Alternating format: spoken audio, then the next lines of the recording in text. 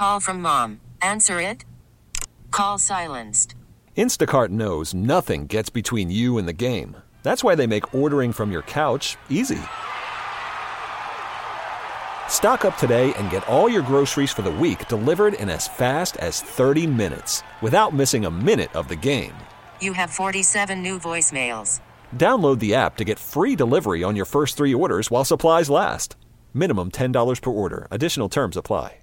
We really need new phones. T-Mobile will cover the cost of 4 amazing new iPhone 15s, and each line is only $25 a month. New iPhone 15s? It's better over here. Only at T-Mobile, get 4 iPhone 15s on us and 4 lines for $25 per line per month with eligible trade-in when you switch. Minimum of 4 lines for $25 per line per month with autopay discount using debit or bank account. $5 more per line without autopay, plus taxes and fees. Phone fee at 24 monthly bill credits for well-qualified customers. Contact us before canceling account to continue bill credits or credit stop and balance on required finance agreement due. $35 per line connection charge applies. See T-Mobile.com.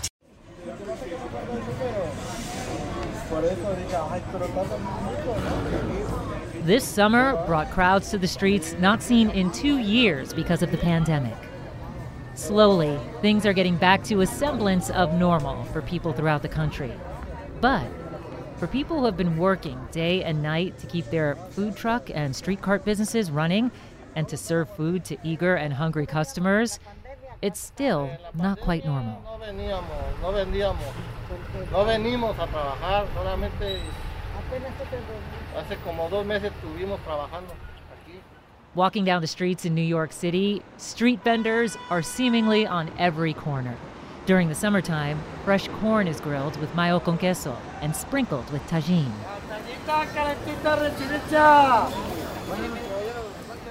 Once the weather gets colder and winter arrives, fresh nuts are roasted on every block, rolled in sugar, and cooked to perfection, and smelling delicious. Street vendors are, as old as New York City. They've been providing fresh, affordable food on street corners, providing jobs for primarily immigrant women and military veterans. But those same vendors are often left vulnerable, not only from the lack of resources during the COVID-19 pandemic, but from years of constant struggles trying to secure licenses and permits. And many vendor advocates say that street vendors, who are overwhelmingly immigrants of color, have long been subjected to over-policing when they sell. In a now viral video of workers throwing pallet after pallet of fruits and vegetables into a garbage truck. And if they take my stuff away 20,000 times, I'm going to show up. The daily lives of these street vendors, their passion for feeding customers, and the adversity they face in their unrelenting fight for belonging offers a unique window into the present-day immigrant experience in the U.S. Especially struggles in the sense where there's a conflict with the police, where you just see some real change. For me, what these women were doing were actually very radical. It could be, defined as radical politics, because they were confronting the police day in and day out. At the same time, many of them were undocumented, and there was a movement. But with the rise of trendy food trucks in recent years, activists are pointing out the inequalities that exist within that permit system, which seems to target immigrants and favor established, often white, chefs looking for inexpensive ways to feed the masses and build a following. As we close out this year's Hispanic Heritage Month, we take a closer look at this community, Vendedores Ambulantes. We'll hear from a longtime researcher on immigrants from Latin America, the director of the New York City Street Vendor Project. And we'll speak with the owner of a locally loved food truck in Queens, who says she's still waiting after applying for a permit 7 years ago. I'm Linda Lopez, and this is Connect the Dots from Odyssey, a weekly podcast where we bring together multiple perspectives to unpack a single compelling story. New York City isn't the only urban area with sprawling food carts on every corner. Immigrants have paved their way across the country to the West Coast. There, you can find any type of Latin American cuisine you desire. From Los Angeles all the way to the Bay Area, you can find everything from Salvadorian pupusas to Colombian arepas, even plantains from the islands. Oakland's Fruitvale district, the streets are lined with food carts, and many of these vendors have been working every day during the pandemic. But street vendors have struggled the past 2 years. Those who have managed to keep their businesses open haven't had a moment of rest in a long time. They were considered essential workers. Street vendors were considered by New York State government as essential workers for the service that they provide. There's just been such a disregard for their contributions and ensuring that they're receiving the necessary aid. In fact, COVID-19 has disproportionately affected minority groups that tend to work in street vending, like immigrants from Latin American countries. And there are other issues, too. While prices for produce and other goods rise, sales have plummeted for street vendors. And that doesn't take into account the various permit fees that street vendors have to pay to even be able to sell their food. In Los Angeles, for example, street vendors make an average of $10,000 to $15,000 per year. But startup costs for permits vary and usually start at least $500. If vendors are fined for not having a permit, they can be charged up to $1,000 in fines. In New York, a black market has emerged due to a cap on the number of permits available. People who have obtained these permits years ago have been reselling them for fees up to $35,000, which makes owning a food cart unfeasible for many. Enforcers of those permits and laws say they're meant to avoid things like food poisoning and to help keep streets clean. But with the permit fees, fines, and costs of produce and other goods, vendors are struggling to make a livable wage. And this is something which I think policymakers need to understand in the global north and relax some of the attitude. That's Dr. Fasila Bhimji, who spent years in Los Angeles learning about its street vendor community. In LA, she says that street vending allows for immigrants to build a sense of belonging for themselves and, in turn, make their customers feel at home, too. Because it's traditional food. It's from their home countries or their home, which they sell. So I think for the buyers, even for the clients, it's a very different experience from purchasing food from a street vendor, from the women especially, than going into McDonald's or Burger King, because there is all this interaction, a little bit of chit chat, and the women are there regularly, and probably clients also are there regularly. Perhaps they are, selling in front of a bus stop or in a park, or so there's this belonging and trust that's established between clients and the women who sell.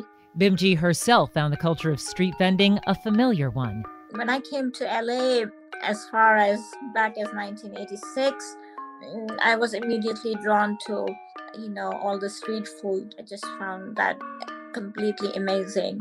And also because I myself grew up in the global south, where it was a very common sight to have this sort of street presence of, and the idea of selling food on the street wasn't very new to me. So it was also, in some ways, a continuity of what I was used to and accustomed to.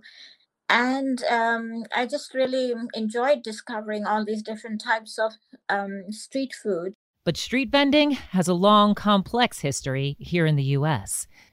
Many street vendors immigrated here from Central and South America, continuing a long-standing tradition of selling goods made by family businesses that were built there. Some first immigrated here after the recession to create a better life. Others continued to move here to send money back home to their families and begin the journey of obtaining citizenship. For them, it's about survival. They come from various countries, such as Mexico, Colombia, and El Salvador. Others from Puerto Rico, Dominican Republic, and Jamaica. The vendors in these countries often benefit from a relaxed economy where people have autonomy in their businesses and what they sell. That's a concept that the U.S. system isn't too familiar with, Fasila says. The understanding of what informal economy means is absent in the global north. This is how people survive in the global south. People just end up selling or creating their own stores, whether it's food or whether it's an outdoor beauty salon. It's all very spontaneous. So if people run out of money, then they and in a way it's very creative also. People find ways to make money very quickly, very efficiently, and this is how people who have had less opportunity to access formal education, where they haven't been born into middle class households, people do find a way to survive. Corina Kaufman Gutierrez is the deputy director of the Street Vendor Project, an advocacy group in partnership with the Urban Justice Center in New York. She says street vendors are often discriminated against, even though cities like New York claim to be sanctuary cities. That welcomes immigrants regardless of immigration status and doesn't collaborate with ICE. But that, is really, it's important, but it's not enough. A sanctuary city is only a sanctuary to the point where people are not, police departments are not collaborating with ICE. But in order to be a true sanctuary city, right, there actually needs to be economic opportunity. There needs to be ways for people to really make New York City home. For vendors who are undocumented, I want to clarify, undocumented vendors do pay taxes. They are lawfully registered to run street vending businesses. They are a critical part of the economy. But despite their contributions, were excluded from most forms of relief, including unemployment and including any type of relief that requires a social security number.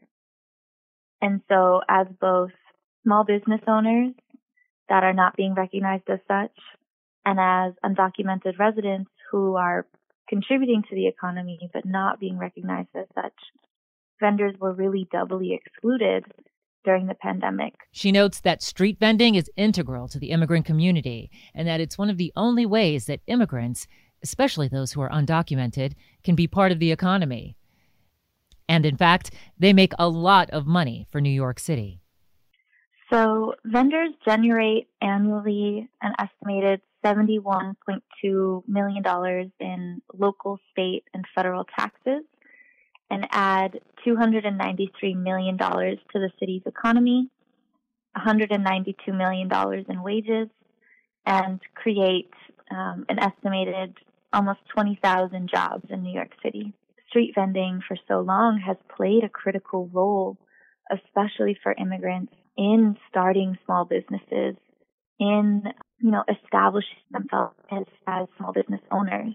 And you can really see how the street food landscape of New York City has changed over the past century based on different waves of immigration. And so you see this incredible diversity of street food and of I think such a representation of New York City. It's so street vending is so integral to the heart and soul of New York City.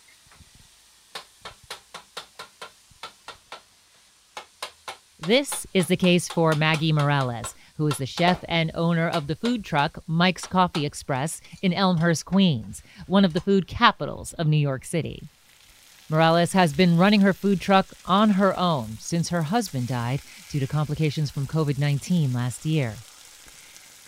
Spending time with Maggie inside her truck made me feel at home. Her kitchen smelled just like my mom's when I was growing up. Rice cooking, chicken sizzling on the grill. Smells of onion and garlic and peppers sautéing. All of the mouth-watering smells making it immediately clear why she's a favorite with her customers. Maggie says it's been a struggle, but being able to continue the business has made her feel strong. So open the truck for me is a hard. But at the same time, because the economic is not like before the pandemic, so I started thinking, what can I do at the moment? I can't sitting in my house crying, looking around. So I had to do something to keep my mind busy. Be in touch with the people. Try to do something different, like do in my house, watching TV, eating, getting fat day by day. Really, because that's happened to me. That was sick that moment. That was it started pandemic. The starting sick. We eating, thinking about it, and stressful. So I decided to open the truck in August 2020 with my daughter. My kids say, "Ma, you sure?" Remember, my father is not there, but you want to film my dad there, so you need to think about it. So you know what? I'm thinking about it. I think I'm strong. I'm ready for that. So that's why I opened the truck. Remember, August 1st. And we started my daughter. She's my help. She's in front of the window and I'm on the grill. I wake up like at 4 in the morning, set up everything with my daughter, and here at 5:30 in the morning in my spot.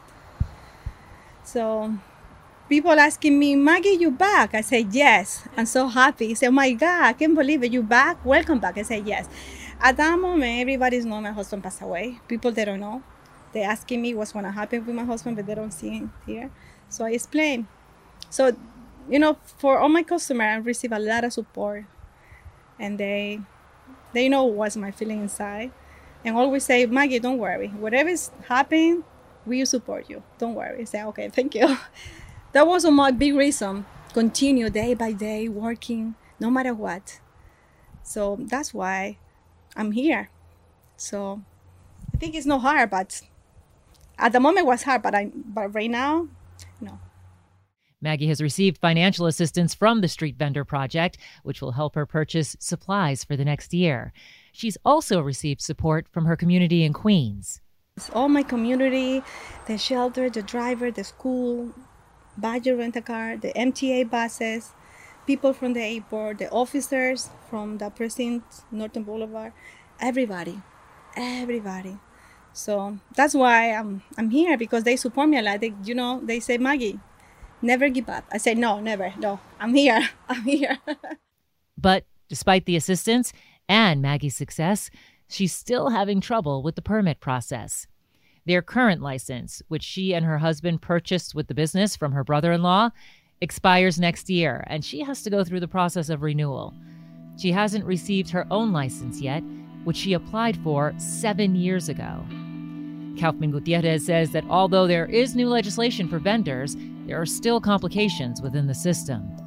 The New York Department of Health holds lotteries every few years to distribute excess permits, but the average wait can still be over a decade. But just this past January, New York City passed Intro 1116, which lifts the permit cap by 4,000 permits. And that bill is the first citywide legislation of its kind. It also allows permits to be assigned to an individual person rather than a cart. That will lessen the number of permits that have been resold in New York's underground market, where permit holders would uptick the price of the permit by thousands of dollars, leaving the price too high for many new businesses. The new bill, Kaufman Gutierrez adds, will hopefully eliminate this underground financial scheme. Think about like the food truck revolution, like how people were obsessed with food trucks in the early to mid 2000s. The more demand there was, the higher the rental costs were for the permits. And so people were paying up to $30,000, $35,000 to rent a permit. And so now with the passage of Intro 1116, one of the key elements was to end this underground system. So this will gradually eliminate the underground market.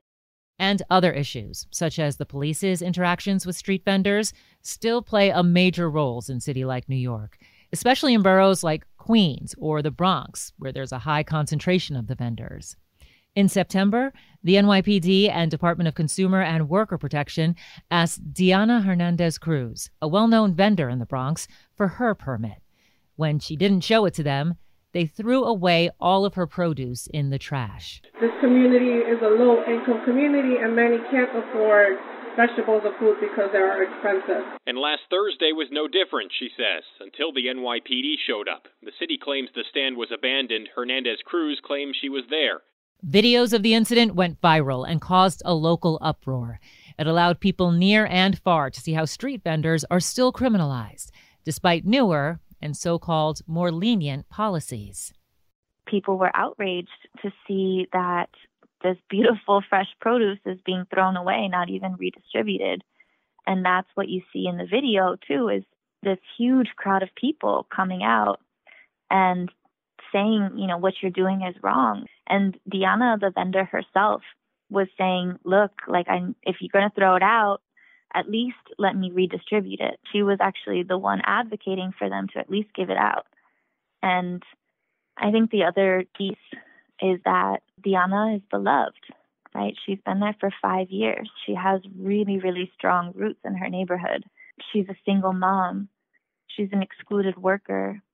She is someone who the community cares about. So to see all of these issues come to a head at this one instance, it really caused people to be extremely upset, and rightfully so, because what happens to her, and I think that this is the important thing to, as a takeaway, is what happened to her is completely legal. Diana's story shows how, while the police have technically been removed from vendor duty, and it's harder for police to interfere with New York City street vendors in the wake of the recent legislation, these incidents still happen, and they can be devastating for the individuals involved. Going forward, Kaufman Gutierrez says there is still a lot of work to be done to improve conditions for street vendors in New York City and nationwide.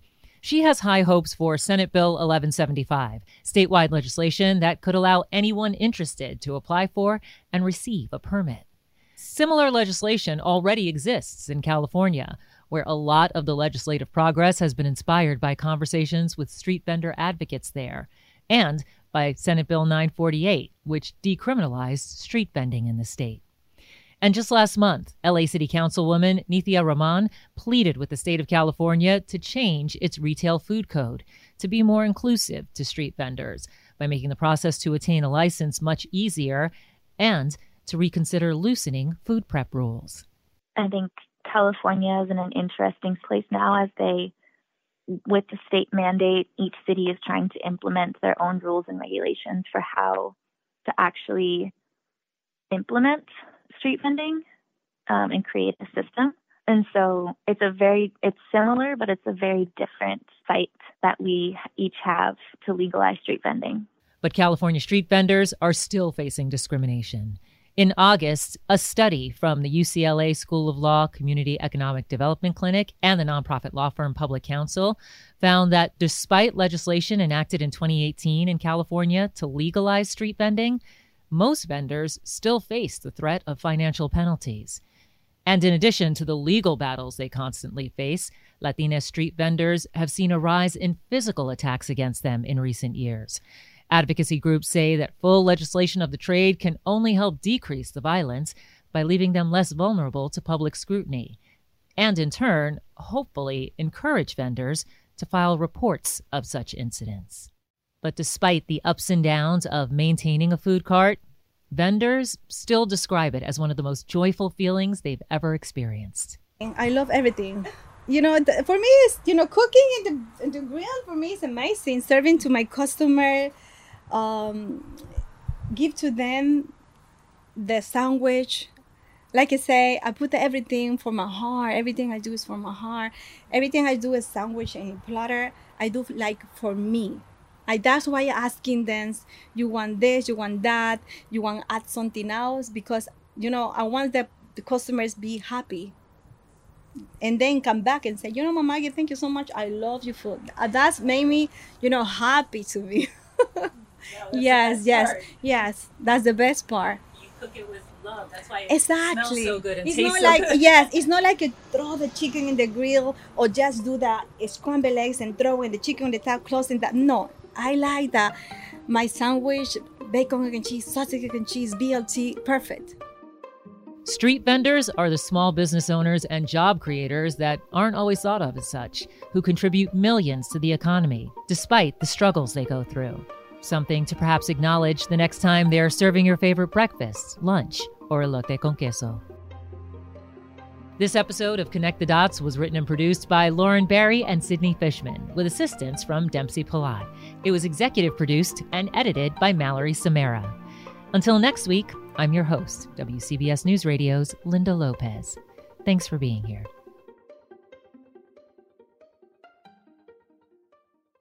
We really need new phones. T-Mobile will cover the cost of 4 amazing new iPhone 15s, and each line is only $25 a month. New iPhone 15s? It's better over here. Only at T-Mobile, get 4 iPhone 15s on us and 4 lines for $25 per line per month with eligible trade-in when you switch.